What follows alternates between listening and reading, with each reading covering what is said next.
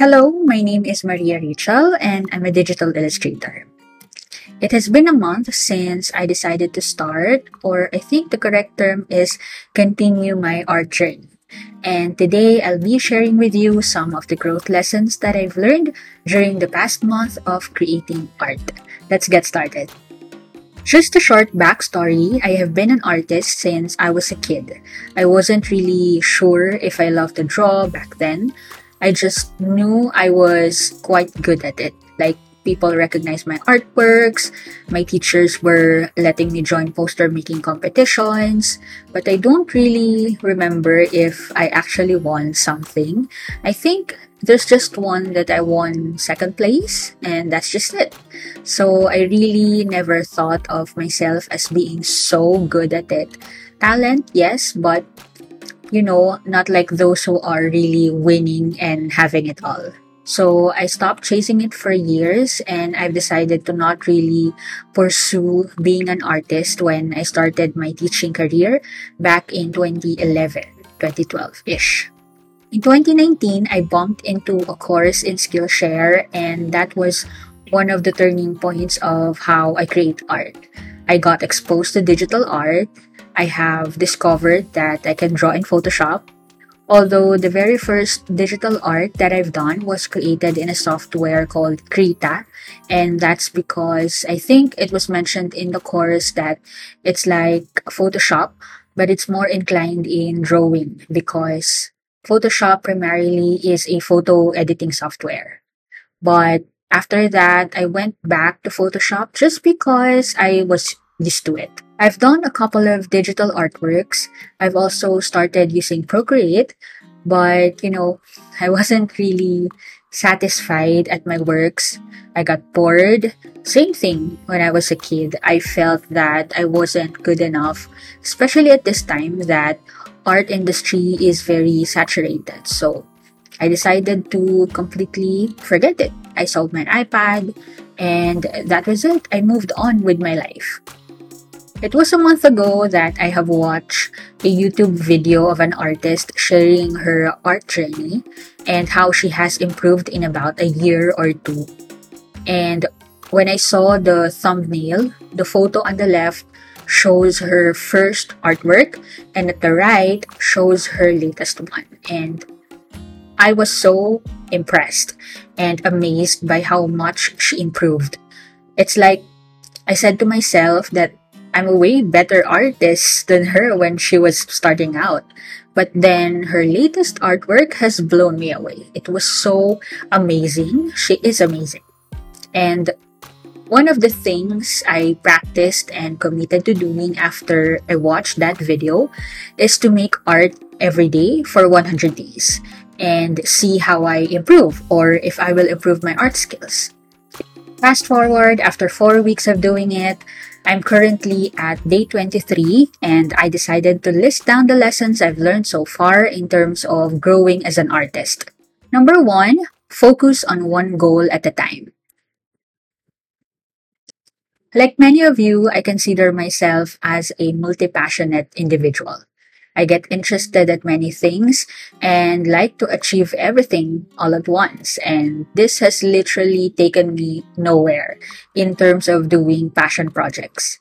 Being multi-passionate is a thing, being a multitasker is another. We just can do so much.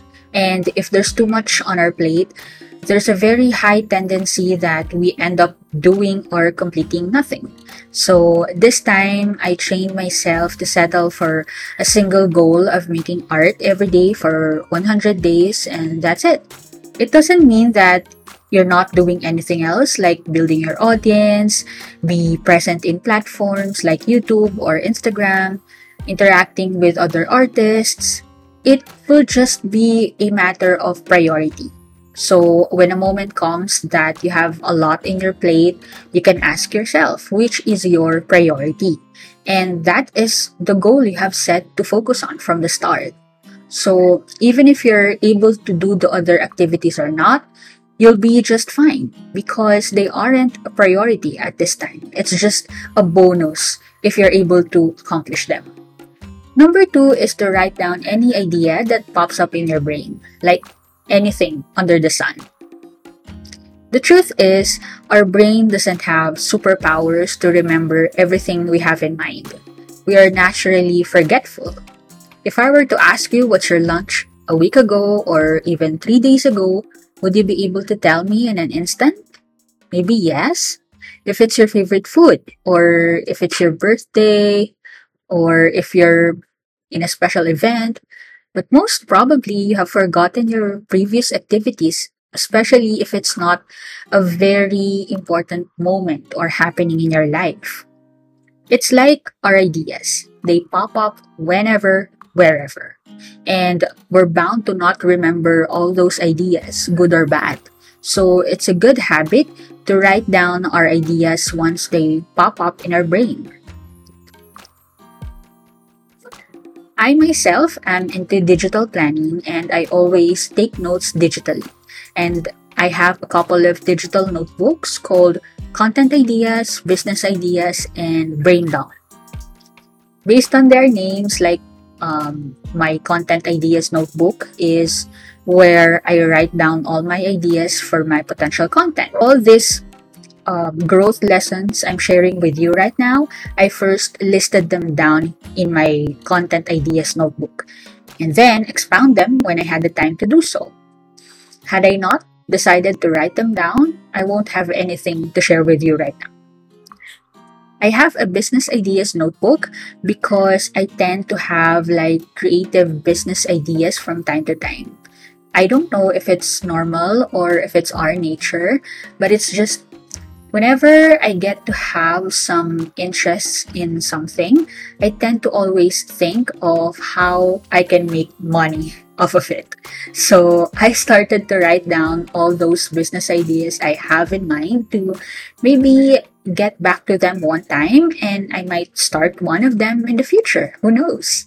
So maybe in the future, I might add new notebooks depending on how everything goes, depending on how I would need them.